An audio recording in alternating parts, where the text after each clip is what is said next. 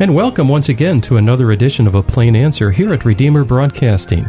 I'm Dan Elmendorf, and joining me in the studio today, the Reverend Mark Diedrich. Good to be here. And Dr. Hans Vogt. Thanks for having me.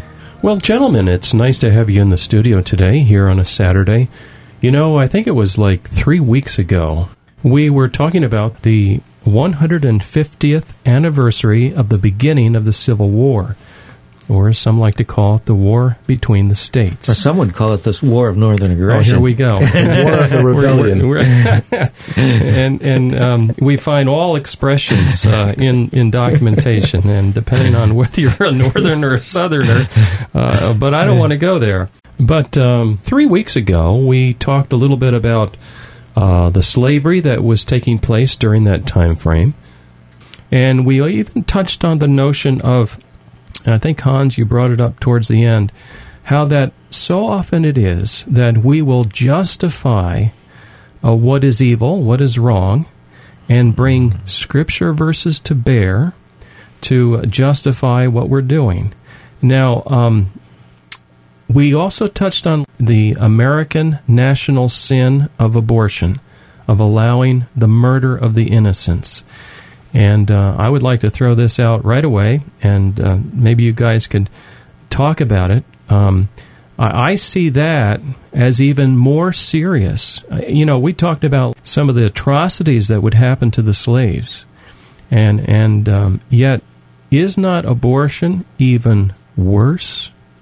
If you're talking just in terms of numbers, right now, what's it at? Over 50 million Right. in this country alone.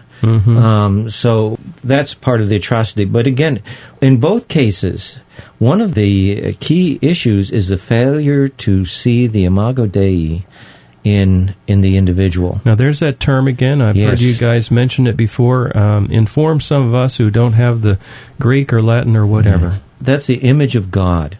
And that's what makes a human being a human being. The image of God, and that's very important. And the distortions of slavery would have never occurred if there had been a proper understanding of the image of God in those who were enslaved. And again, if you look at the unborn children as being in the image of God, you cannot abort them. Some have said that that's the most dangerous place to be right now in America, is in a mother's womb. It is. And in fact, Centers for Disease Control just a couple of weeks ago released the truly startling statistic that it is the number one cause of death among African Americans.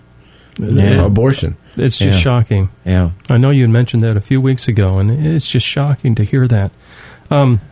Civil War, slavery was certainly there. Let's talk a little bit about the concept of states' rights. That argument seems to be surfacing even in our own day from time to time. I'm thinking of an immigration law in Arizona, or maybe some state standing up to the federal government saying, we don't want your health care program. Help me a little bit on this subject of states' rights. Yeah, I mean, this was one of the great tragedies of the Civil War, is that states' rights have been trashed. And in a sense, the Constitution has been trashed with that. Boy, he's biased, isn't he? Well, I am. I look at the Constitution, and a lot of these states, as much as I hate the slavery that they had in there, many of these states had every right to leave under our Constitution. Now, let's pause there just a minute, because I think, Hans, you have a different point of view there. Well, I think there's a fair argument to be made, and Southerners certainly made it at the time, for secession. I think there's a fair argument to be made on the other side, which Northerners did. Now, what were the two arguments in summary? Well, basically on the Southern side, the argument is that the states were the parties to the social contract, to the Constitution. And that, therefore, as the parties to the contract, if the Constitution was not being carried out or upheld, then they had the right to leave it and form a new one. The northern argument on the other side is that the Constitution, once it was ratified, created a national sovereign government. And the Constitution itself says it's the supreme law of the land, nothing in the state constitutions to the contrary withstanding the supremacy clause of the Constitution. So, and that's an argument they'd had over 70 years back and forth between 1787 and 1860. But I agree with Mark that one of the sad parts of all this is that legitimate arguments about the 10th Amendment and the reserved powers of the states become associated with this cause of slavery in the Civil War. Right. And therefore it becomes very difficult to make those arguments today without dragging in all the baggage of slavery and racism that they got saddled down with. We can blame Lincoln for that in the Emancipation Proclamation. I mean, even the Illinois legislature, after he issued that, they issued a statement with great displeasure that he had, enacted the Emancipation Proclamation. Why? Because they said it blurred the reason for the Civil War, which they said was not slavery. The reason for the Civil War was to maintain the Union. Right. One of the ironies here is that the South made it clear. If you look at 4 of the states, South Carolina, Georgia, Mississippi, and Texas, actually issued declarations to accompany their ordinances of secession, basically along the lines of the Declaration of Independence, stating, here are the reasons why we're doing this. And in each case, they lay out the argument for states' rights. And then when they get to the part of, well, why do we feel the Constitution is threatened, then they clearly lay out it's about slavery and that northern states are not honoring the Fugitive Slave Clause of the Constitution. They're not returning our escaped slaves. And we think there's a plot now to do away with slavery altogether, and therefore we're going to break away. What's kind of interesting in that is that the personal liberty laws they refer to, the laws northern states passed that allowed an escaped slave to become free once they reached, say, Massachusetts. In a sense, northern states were nullifying the federal fugitive slave law. They were, in their own way, exercising states' rights, but not in a way, of course, that Southerners, or at least Southern slave owners, appreciated. Well, this thing of states' rights, I'm keen on it. I feel that our privileges, our freedoms, are in danger every day, and they're being chipped away. I'm going to mention something that's probably going to get everybody mad at me. So I don't mean this. I don't mean to get you mad, dear listener. But we have some things in our society that we've grown to love and adore and be very comfortable with, and that's Social Security. I know when I was a new engineer at IBM, years ago now, a large amount of my money got taken away from me. Oh, well, that was Social Security. But I want to opt out. Oh, no, you're not allowed to opt out. You have to pay it. Now that I'm older, I find out it supposedly was a trust fund, so-called, and now there's no money left there. Or what about Medicare and Medicaid? Oh, yeah, I know that seniors absolutely have to have this. But had it not been created, other forms of care, charity, churches, Christian organizations would have come to help, and I know they would have. I am concerned that we have grown too comfortable with something, frankly, we can't afford, that's killing us economically, and therefore causing us to become slaves to our own system. Social Security, Medicare, and Medicaid. Now that I've totally upset you, can we, with cool heads, discuss that just a little bit? Yeah, I think one of the problems that we've had is we've got a federal government that has become overbearing. And that's the problem. And I think our founding fathers were very concerned about that. That's why we had the Bill of Rights, because all the states would not have ratified it because they're afraid of the government being too big and too large for that. And so when we hit the Civil War, again, they were looking and they were saying the federal government is usurping its authority in areas, and we're going to back out. And before you do too many Facebook postings, I do want to say that I'm not advocating cutting these programs off at the knees, but I do think we have to look at them and ideally find a way to wean ourselves off of them. And with that, we got to take a short break. Stay with us. You're listening to A Plain Answer right here on Redeemer Broadcasting. We'll be right back.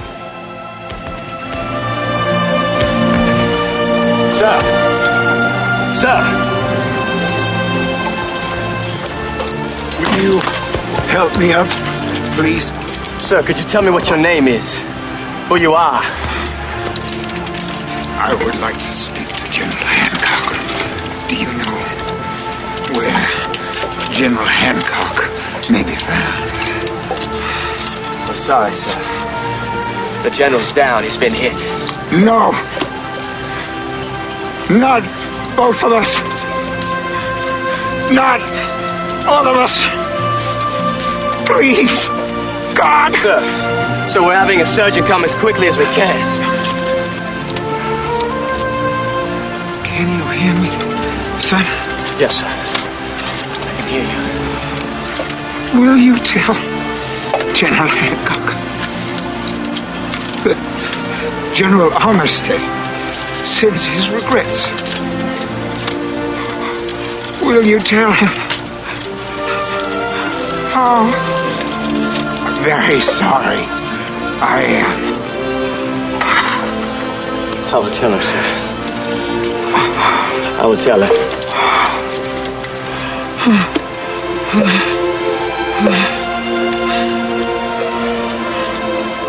We'll be right back with our program in just a minute. Now, a reminder that your gifts to this ministry enable us to bring you thoughtful, Christ-centered programming 24 hours a day. Would you prayerfully consider helping us with a tax-deductible gift this month? Redeemer Broadcasting is a 501c3 not-for-profit broadcast ministry. We're entirely listener-supported and have no advertisements. If you would like to help support us this month, and perhaps in the future, our mailing address is Redeemer Broadcasting, Post Office Box 1520, Olive Bridge, New York, 12461. Once again, Redeemer Broadcasting, Post Office Box 1520, Olive Bridge, New York, 12461. Stay with us now for the second half of our program. Oh, beautiful for pilgrim feet who stern impassioned stress, a thoroughfare for freedom beat across the wilderness. America, America, God shed His grace on thee, and crown thy good with brotherhood from sea to shining sea. And welcome back. You're tuned to A Plain Answer right here at Redeemer Broadcasting. I'm Dan Elmendorf. Joining me in the studio today is the Reverend Mark Diedrich and Dr. Hans Vogt. We had been talking about the Civil War. 3 weeks ago was the 150th anniversary of the beginning of that terrible war. And today we extended the discussion, and we're talking a little bit about states' rights. And I just got done dropping a bombshell regarding Social Security, Medicare, and Medicaid. Now, let me quickly say that the retirees absolutely depend on their Social Security, and most absolutely depend on their Medicare and some Medicaid. So I'm not advocating ripping these structures out, but I do think we got a problem on our hands. Can we talk about that a little bit? And in light of the lessons learned from the Civil War era, talk about what would constitute a fix without us going into a second Civil War. One of the things in the 19th century, what grew up in this nation, and actually had been even in the 18th century, was that the churches were highly involved in a lot of charitable organizations. When they saw a problem, Yes. they got in and they dealt with it. And that was a great way to do it, because when you're on the ground and you're in the problem, you see all the areas of the problem, not just the poverty, but maybe what causes the poverty. Mm-hmm. And in some cases, the things that cause the poverty are the individual themselves. You know what? You just reminded me of something. Having served in the church for a number of years, one of the worst situations you get into is how to help a person. And usually you don't help them by giving them money. Exactly right. I was working... that was so clear, and it came to us elders and deacons, whatnot. Yeah. I was working at a retreat center, but we were owned by a rescue mission. This was back in the 80s, and it was rather interesting because at the time the press was filled with homelessness. Mm-hmm. So why is there so many homeless people? We need to do stuff. Well, the rescue mission dealt with the homeless people. The problem was the rescue mission was half empty. Mm-hmm. If there were so many homeless people, why wasn't the rescue mission full? Interesting. Well, it was because the government was throwing money at these people. And they were glad to take the money and go and use it on drugs and on alcohol. Whereas with the rescue mission, what happens? If they came into the rescue mission, some of these destructive habits that were killing these people, they had to deal with them. You could work through them. Yes. Yeah. Sure. And so that's why it was half empty, because they could survive, if you will, without having to deal with the issues of the problem. Now, you may wonder why I had us jump to this whole thing, Social Security, Medicare, Medicaid. But seriously, I see these as ungodly cultural dependencies. And we had been talking about the Civil War. And that's how I would categorize slavery in the South, as an ungodly cultural dependency. And if you were to just take it away quickly, it's like pulling the rug out from under these Southern people. Couldn't we have solved this in more godly ways and not have gone to war? And I think we could have. And so that got me thinking about, what about our current day ungodly cultural dependencies? And that's how we got into this. Yeah, I think you're right. We have to deal with it. And I think one of the ways we always do it lawfully, of course, one of the other things that we've had, we spoke about abortion. And let me just say this, there was no one more anti-abortion than I am. Mm-hmm. But I was totally appalled and offended by these individuals that went out and murdered abortionists. So am I. And I did not applaud them, and I did not cheer for them. And they were taking a life unlawfully. And so that's one of the things that we have to do. We have to do it gradually. I think if you look back at the Civil War, I think a lot of the abolitionists were responsible for the Civil War and for a lot of deaths because of their intemperance. Slavery was horrible, yes. But to applaud and to cheer somebody like John Brown and his murders? No, I don't think so. Right. Yeah, again, when we allow political debate to get out of hand and spill over into violence, that's not debate anymore. When debate is when we're exchanging ideas and we're trying to use reason and logic to convince the other person of what we believe to be true. Yes. But the minute I swing my fist, I've stopped trying to convince you. Very true. And certainly you see that with the Civil War. I think you see that with a lot of the debates today. Yeah. Where we just, you get on television and you scream at each other, but there's no serious attempt to solve the underlying issue. You know what aggravates me is sometimes I watch a particular news channel and they talk over top of each other. They don't even have a serious exchange because they're interrupting each other for the whole broadcast. Yeah. We go in sound bites. That's the problem. Right. That's what the people are concerned about. And that about. reminds me, gentlemen, this is just off the cuff.